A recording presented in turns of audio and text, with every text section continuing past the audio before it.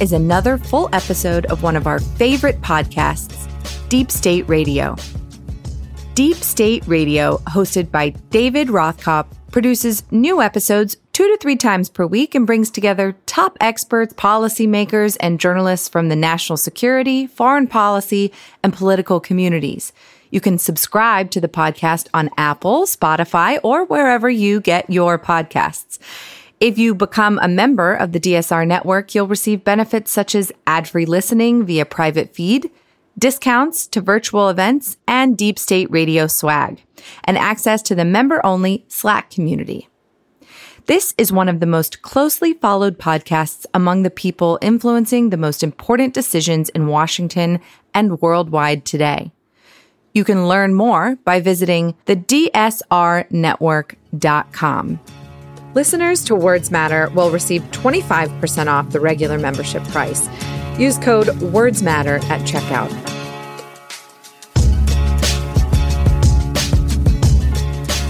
Hello and welcome to the latest episode of Deep State Radio. I am your host, David Rothkopf. I'm here in very snowy New York City. Also here in New York City, we have Ryan Goodman. Have you been snowed in wherever you are? Completely snowed in, David. Snowed in. Which is, it's nice. New York is kind of quiet. I hear there's been a little bit of snow down there where Dr. Kavita Patel is. How much snow, Kavita? About 3 inches in some parts, but as you know, David, that shut the city down. So yes, two snowflakes in DC, and there's chain collisions on the streets, and it's pretty much a disaster. We were gonna have a conversation with Congresswoman Veronica Escobar, and the House got involved in a debate and a vote in the committee she was involved in. And so we're going to reschedule that. But it does give us a chance as a group to go and sort of catch up on where things are.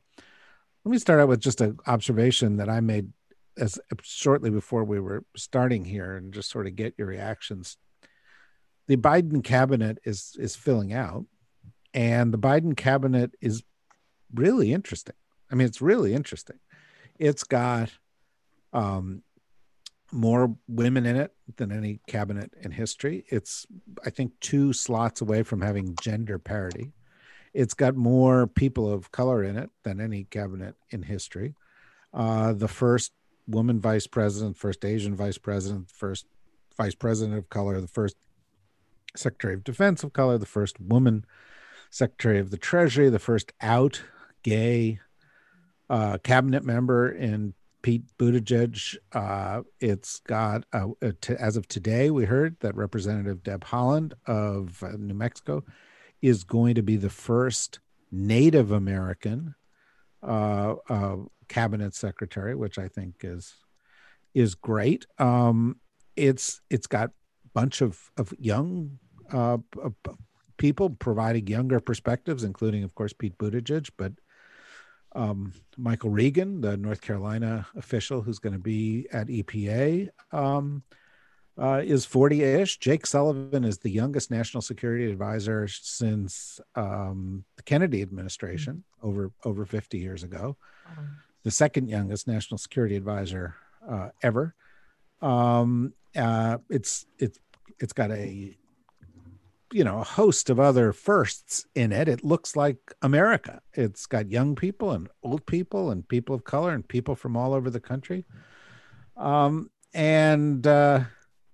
just thought I'd get your reactions to all of this. We've had a bunch of controversies about Lloyd Austin or others. There are a couple slots that remain open, including Attorney General still. So let me turn to you, Kavita, for your reaction, and then to you, Ryan. Yeah, I couldn't agree more with just this. I walk away even as I hear the names and you're going over them again, Jake and others, people who I know who are incredible. And when you put it together, this is an incredibly diverse group. I will say that I think some of the initial responses, my own to, Ambassador Rice to the Domestic Policy Council, or even Representative Becerra to just naming him to HHS, to be candid with you, surprised me, but that's really because I think that going into this, David, we all had this like fixated prototype of what a quote administration official needed to be. And not only has the Trump administration undone that, but I think you're seeing President-elect Biden making choices that, and you have to assume Ron Klain is there with this really, big helping hand, guiding some of these choices that are basically sending a signal that, we're not going to follow some typical Washington, D.C. prescription, and we're going to do things. Oh, by the way, that includes putting someone who I've worked with and have a lot of respect for, Neera Tanden. She was one of the earliest picks and might even be one of the most contentious picks, but putting her in charge of the Office of Management and Budget, which folks listening should realize, in my opinion, one of the most powerful positions in Washington, D.C., because you really do kind of guide the budget and have an incredible relationship with the Hill, external people, et cetera, and agencies, of course. The objections to Neera Tanden were among the most ridiculous objections that I have ever heard. Yep. And they mostly centered on a bunch of Republican congressmen who supported President Trump through all of his vileness, being offended that she sent some nasty tweets. Yeah, that was what was most unconscionable. So, but obviously the Biden-Harris team knows that. And by putting her forward, she's brilliant. She runs, the Center for American Progress and is in her own right a formidable domestic policy guru. So I think, again, it's just a statement that this is not going to be a formulaic approach to anything. And that this will, I think every nomination, every pick has had both this incredible, oh, wow, that's really interesting, as well as oh, that's really interesting. And that's probably a good sign. Well, Neera is brilliant, capable, knows the issues, knows how Washington works. And speaking on behalf of the nasty tweeters of America, we need representation too. Brian, what is your take on all of this? I was wondering if you were going to segue to me on that. So I obviously agree with what you had said at the outset, David, about the reasons to celebrate and be awed in a very positive way about the composition of the cabinet as it's filling out. Of course, the two big ones that remain to be filled as of the recording of this show is the Attorney General and head of CIA, that I'm kind of fixed on what that will look like. But I guess just to introduce a concern, which is putting in place brilliant people who don't have a deep expertise or experience in the subject matter for which they are being assigned. So that could be Dennis McDonough for Veterans Affairs and Pete Buttigieg for Transportation.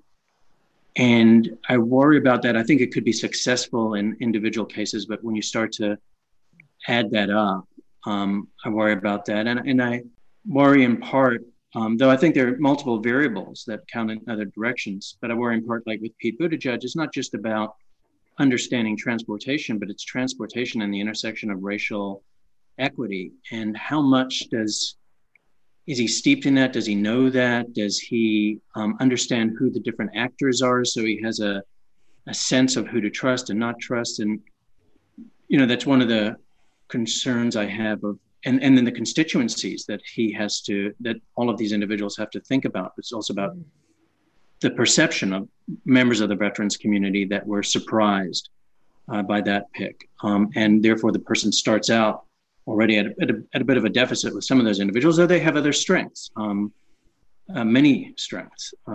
So I worry a little bit about how that's looking. Kavita, you provide do you have a counter argument to that? Do you have a different thought I think I do think it's a concern. It's why I think that, many people will regale in some of these choices and people will say, okay, you're really probably going to have a harder time integrating the agency, for example, kind of in proximity to the power of the White House. I think what I've seen watching cabinet members who are considered, I'll just say outsiders writ large, I think what generally happens is that there is this sentiment, to Ryan's point, that you need to, put solid deputies around that person, or surround that individual. Maybe it's a mayor, Pete Buttigieg, surround that individual with kind of people who are familiar and understand the building and understand how things work.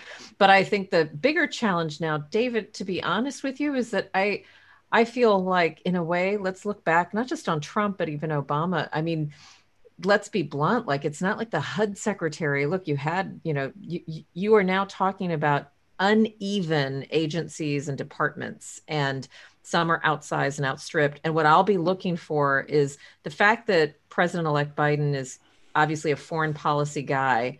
You're seeing people like Tony Blinken, who, David, you know well, like, you're seeing these really kind of familiar, close-in circle choices for some of those key positions. And then it does, I think Ryan made me think, like, then you find things that you don't really think about President-elect Biden being super strong on, health being one of them, maybe even Veterans Affairs. And that's playing into why certain roles are being allocated to the people that are there.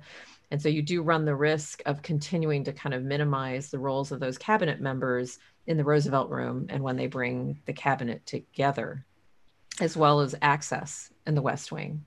So, just a couple of points, and then Ryan, you can pick up on this. As somebody I've actually written 2 books about sort of how cabinets work together, and there are a lot of factors that go into making a successful cabinet, and experience is an important one. And I tend to be on sort of Ryan's side of the equation on these things.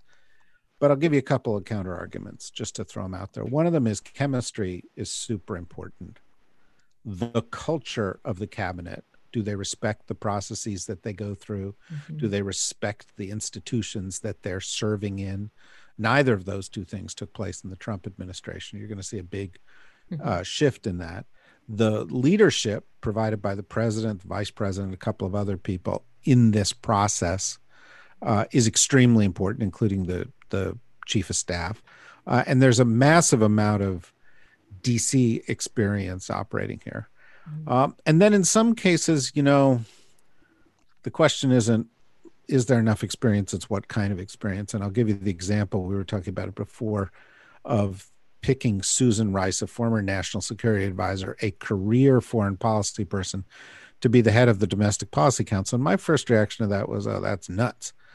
And I know Susan well. I have to say this. I worked with her. We worked in the same company, and I've written about her. And my first reaction was, how can you make a national security person the domestic policy person? And doesn't this reveal one of those deep Washington biases, which is national security is hard, domestic policy is simple, they can handle it. But the reality is, Biden's got an objective. He wants to make the Domestic Policy Council the equal of the National Security Council. That's never been done before. You need somebody who understands how to create a council like that. And you need somebody really strong to fight for that, because, as Henry Kissinger said, entropy is the strongest force in Washington. And there's going to be all sorts of people saying, no, no, no, no, no. And Susan is really strong. And a bunch of the issues she dealt with, including pandemics, infectious diseases, economic issues, as big international issues, are front line domestic policy issues, homeland security, immigration. They all have those kind of elements to it. So the reality is, she doesn't have exactly the experience you would have expected, but she has a lot of relevant experience, just like Lloyd Austin does. There's a whole civil mill argument, but it's hard to say that he doesn't understand how the Department of Defense works. What would you like to see in the remaining appointments, Ryan? Like, what? I mean, you must sit around with all of your Department of Justice nerds playing fantasy DOJ games. Who would you like to see running the Department of Justice? So it's hard. If I were just thinking about the Department of Justice itself, I would think I don't want to see another straight white male moderate running it. And I don't think that's what it needs right now. And I think that the department does need its integrity restored to it, but I don't think it requires a former judge to do that. I think there's so many extraordinarily talented people that could do that without pulling somebody off of the bench, for example. You mean like Merrick Garland, for example? Yeah, I don't see how that makes any sense, right. To be honest, unless it's this idea that it's the promoting more than anything else, this idea of reestablishing the center. And I think that, the Department of Justice in large part, I think, might also come down to questions of where one lands on the issue of accountability for Trump administration wrongdoing. And in that case, I think the two names that are now at the top of the list don't speak well for that, if one's interested in that. So Merrick Garland and Doug Jones. And it might require somebody like Sally Yates, potentially. And then another name that was recently mentioned is Lisa Monaco, and I think she'd be terrific, though she also might be more of the moderate ilk. What about you, Kavita? Is there are there balances that he needs to strike? Are there people you'd still like to see? How do you feel about, we don't have a Commerce Secretary yet, and there's been some talk about a Republican in the cabinet. Well, you've written the books, that generally speaking, there's always, that is kind of the infamous, the Ray LaHood, there's always generally a slot for someone who's a Republican. And I think Trump, and just now the 2020 era we're in, has made that null and void, but I have heard the same rumors. I would love to see, so I will say that I think where President-elect Biden has this bench strength is understanding how the Senate works. You can't afford to take a Democratic senator out because of the numbers and put them in, or I guess you just don't want to run that risk right now. You've already had Harris, but California obviously will put in a Democrat. So you do not want to run the risk of taking one of the Democrats, but it would be nice to continue to see somebody of that status, and maybe someone who recently departed who's a Democrat. And I'm curious, Ryan, I didn't hear you mention Doug Jones, so or maybe you did, and I'm sorry, but is if we have somebody who is potentially coming out of the Senate and could be placed in one of the remaining cabinet positions to help with the fact that you're going to have a pretty hard Senate to navigate, potentially a hard House after the midterms where we think we might lose some seats on the Democratic side. I think that could be incredibly attractive. And before we get off this topic, as we just turned back to it, Ryan, there's some groups that are still unhappy. That Veronica Escobar was vocal in talking about that we need a Latina in the cabinet, and that's a very large population in the United States that's not terribly represented.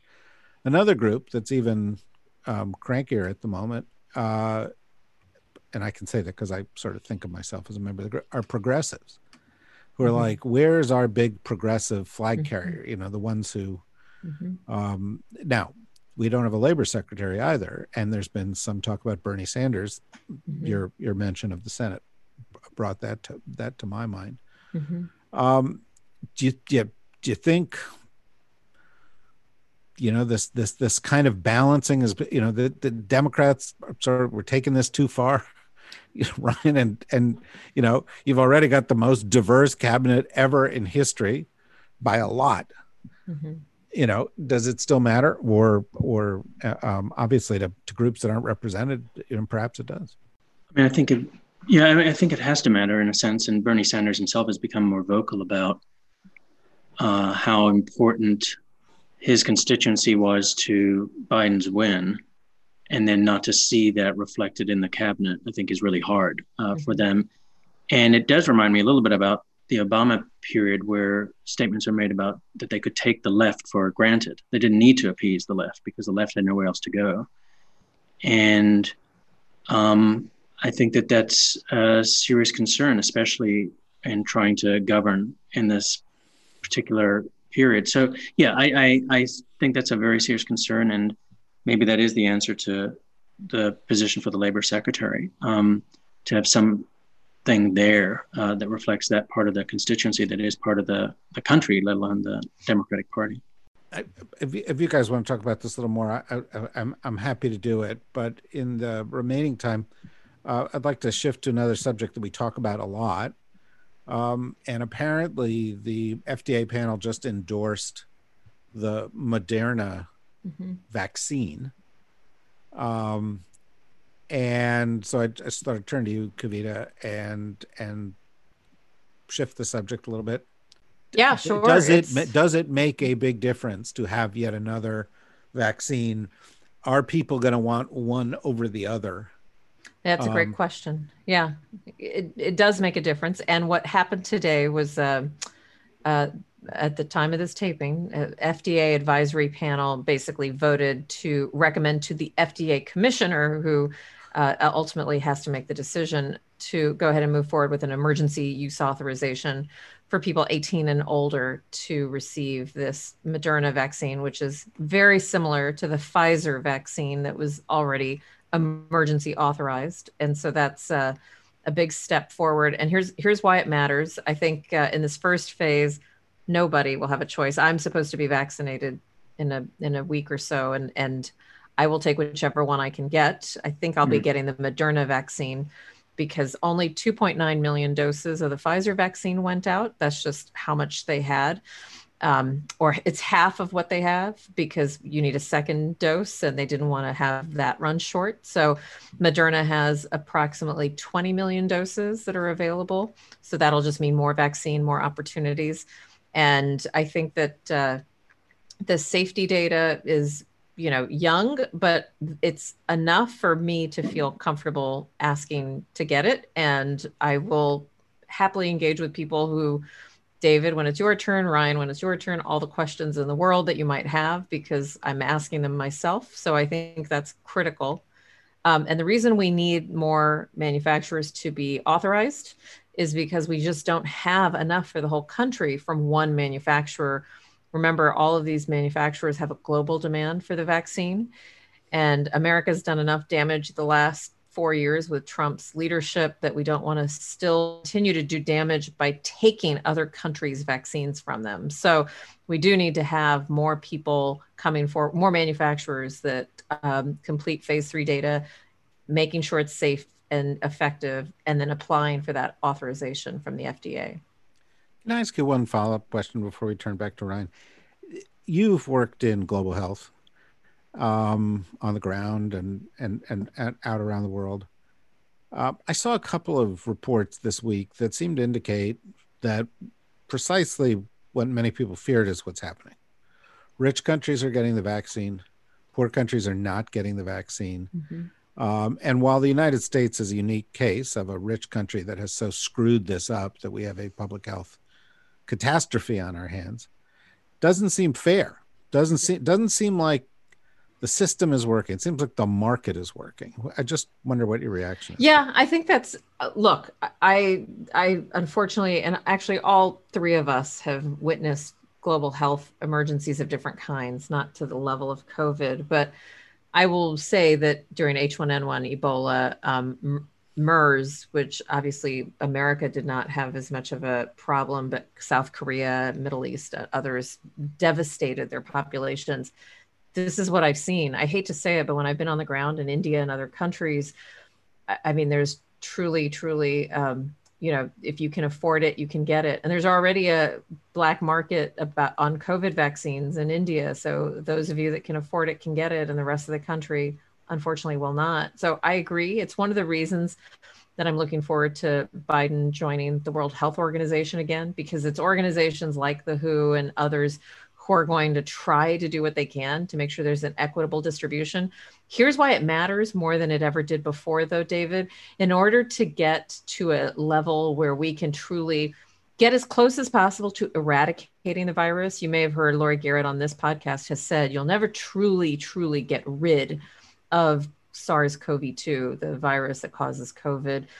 But we can get as darn close to it as possible only through kind of a worldwide vaccination effort. So instead of like developed countries gobbling everything up and leaving everybody behind, which always happens, or market forces working the way they always do, we have a very vested interest in making sure the entire world has access to vaccine to get as close as we can to eradicating COVID. So that's why, just as a side note, it's why the AstraZeneca vaccine or the Johnson & Johnson vaccine are incredibly attractive, because AstraZeneca doesn't require the kind of freezer requirements that you do have with Pfizer and even with Moderna. Pfizer has the most strict freezer requirement. But as you know, David, on the ground in these countries, freezers, much less refrigerators, are not really an option. And then Johnson & Johnson's vaccine is attractive because it's one shot. So also in developing countries, telling someone, oh, sir, come back in 21 days so you can go get your second shot is just not realistic. So there's a lot of reasons to highlight what you're describing, and we're solving it for the world. Well, there's still, last I checked, the numbers probably changed a little bit, but there's still 1 billion people in the world who don't have electricity. Mm-hmm. Then there's several 100 million people in India who don't have access to electricity on a regular basis. So, talking about freezer is a big deal. Ryan, you look like you have a question. Yeah, I just wanted to jump in with another question for Kavita about what you think the horizon looks like with respect to public perception and voluntarily people taking the vaccine. And because where do we need to reach? How do you feel like the public perception is already shifting? I do. Degree? Yeah. I do. Yeah. No, sorry, Ryan. And then the last part would be, do you think there are going to need to be policy interventions where there are certain kinds of requirements, like for attending schools or other things like that, where the condition of attendance will be that the person's being vaccinated? So interesting you bring that up. I'll start with that last because, and Ryan, I'd love to get your take on it, but the EEOC put out guidance that actually suggested and clarified that employers can require that employees get vaccinated as a condition of going to work, unless the employee declines because of a disability or a sincerely held religious belief. I frankly, personally was shocked by that because I always thought it would be hard to require something that's not fully approved by the FDA. This is technically an emergency authorization, which means the benefit outweighs the risk. And I didn't think that that was something you could kind of quote mandate. And so that was interesting to me, Ryan. I'd love to understand your kind of take on that from a legal perspective. But then to your earlier question, we are already seeing a shift in Americans' attitudes about the vaccine.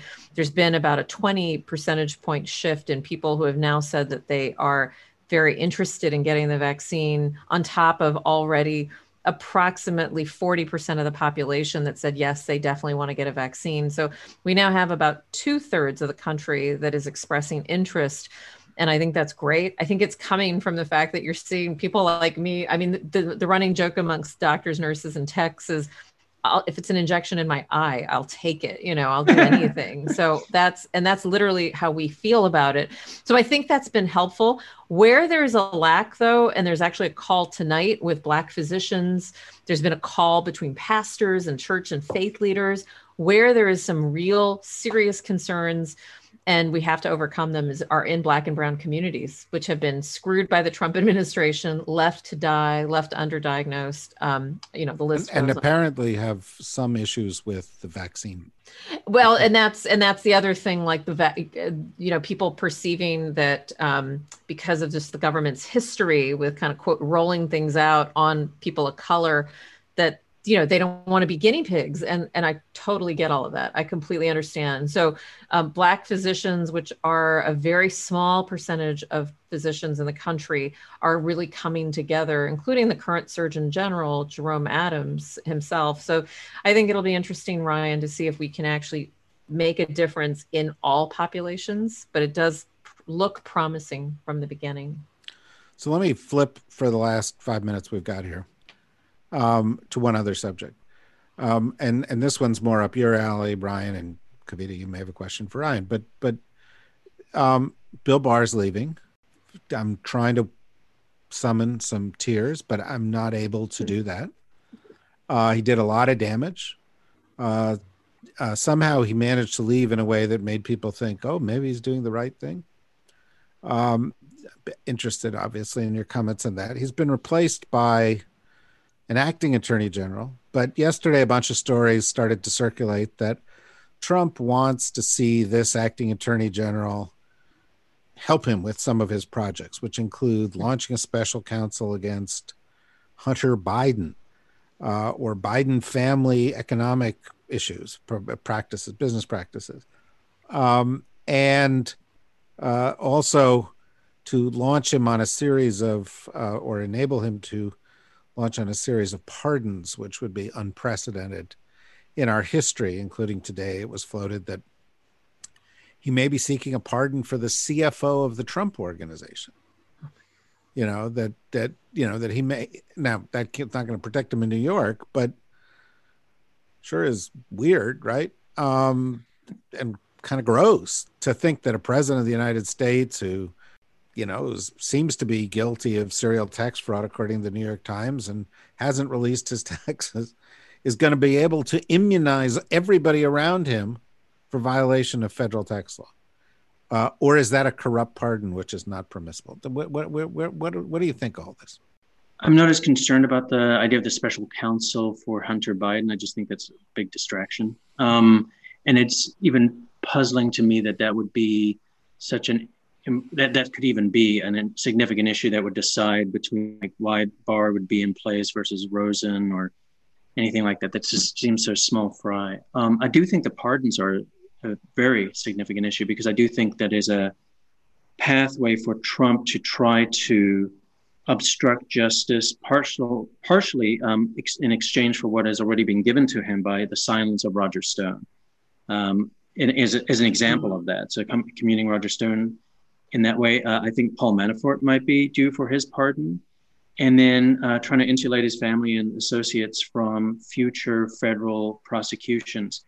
But, and therefore any attorney general that would be involved in that could be involved in obstruction. So yes, the pardon itself might even be, some constitutional law scholars say, held valid, that no matter what, if he exercises the pardon power means that you have to still effectuate the pardon. But that the exercise of the pardon, if it's done for corrupt purposes or obstruction of justice, could itself be a crime. So in the very waving of that wand of the pardon, Trump himself might be exposing himself to liability, and an attorney general who was aiding and abetting or involved in the conspiracy to obstruct justice through the use of the pardon. So I do think it's a very serious concern. And there are a lot of different pieces to this puzzle. So one of them might be by insulating some of these individuals from criminal liability, he actually does strengthen the hand of New York authorities who can now get those people to testify, and they won't be able to claim a Fifth Amendment right to silence. So there are other strange, follow-on effects, but I think that one place for people to keep their attention is on the pardons. At Just Security, we have a couple pieces about there are particular ways that some pardons might not be permitted, but they're very few and far between. But there's this argument by Professor Aaron Rappaport, which is that you can't have blanket pardons. You can't just say this person is pardoned for any crimes that they may have committed prior to X date, and that's understood by the framers in the Constitution. But there's a debate about it. At Just Security, we have Frank Bauman, another professor of that legal era, historical era, saying that that's actually untrue, that it is an unfettered power, and therefore people should be aware that when Trump pardons himself, or not himself necessarily, but his family and associates, that it is such an abuse of power because he can get away with it. It would be effective, is another way of looking at it. So it's I do think there's a lot of action there, and how Jeffrey Rosen behaves in that is going to be important. Do you have any questions or thoughts on this, Kavita? Yeah, I wanted to ask you, Ryan, just kind of building onto that. Do you expect, everybody's been focusing on the pardon, is there anything else that you could imagine through executive order, not related to pardoning, but we're seeing kind of a president that there were, I think, even kind of reports I saw about him first saying he would not attend the inauguration, ever since the Electoral College has kind of, and Mitch McConnell has graciously acknowledged that Biden is a president.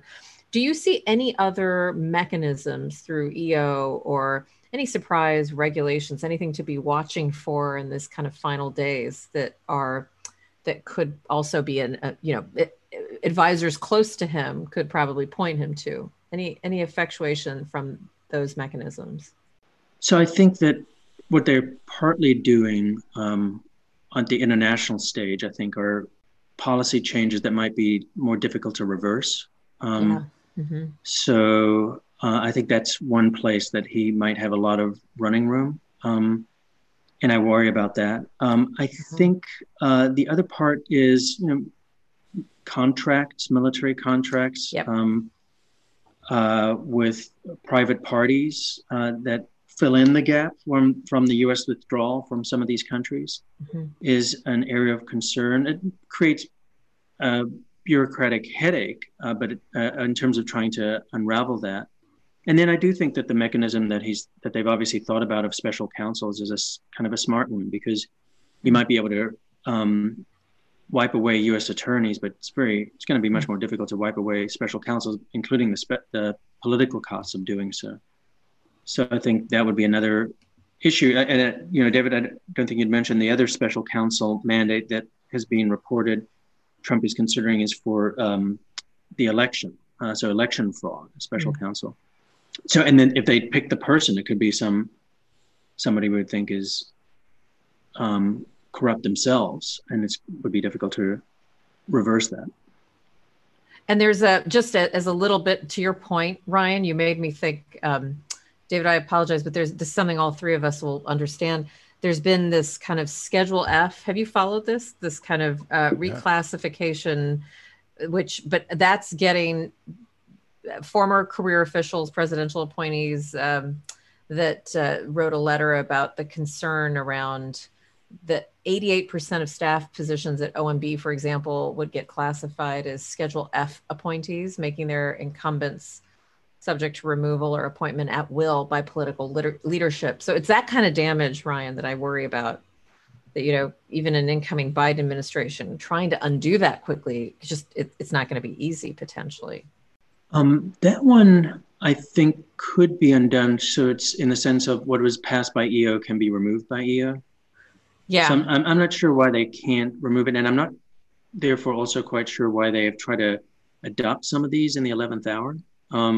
Okay. That's why I worried about it. I thought that's one of my, anyways, it's an interesting question. Why do it if it can be reversed that quickly? And my understanding was that it wouldn't be as easy to undo, but I defer to you.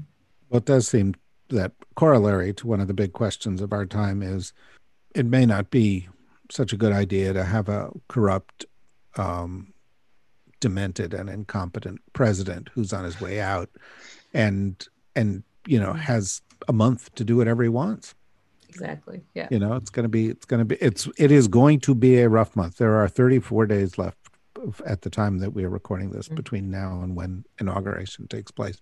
We'll be here. We'll be talking about all of these things. Next week, we're going to talk a little bit about 2020, which has been one of the most extraordinary years of all of our lives and has contained many things that we hope will not be repeated, and some things that we've learned about ourselves that are good and positive and that we hope will be.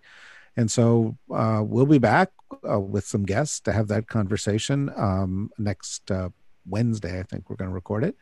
And we'll have our regular Monday podcast, and we will get Representative Escobar on to join us again soon.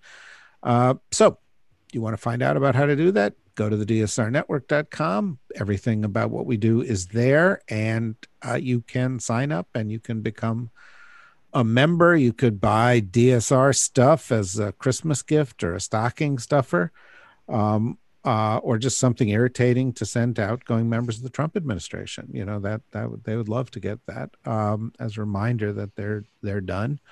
But go there, do that, have good holiday preparations, and above all, in this difficult time, stay healthy, everybody. We hope you enjoyed this episode of Deep State Radio. Deep State Radio, hosted by David Rothkopf, produces new episodes 2 to 3 times per week and brings together top experts, policymakers, and journalists from the national security, foreign policy, and political communities. You can subscribe to the podcast on Apple, Spotify, or wherever you get your podcasts. If you become a member of the DSR network, you'll receive benefits such as ad-free listening via private feed, discounts to virtual events, and Deep State Radio swag, and access to the member-only Slack community. This is one of the most closely followed podcasts among the people influencing the most important decisions in Washington and worldwide today.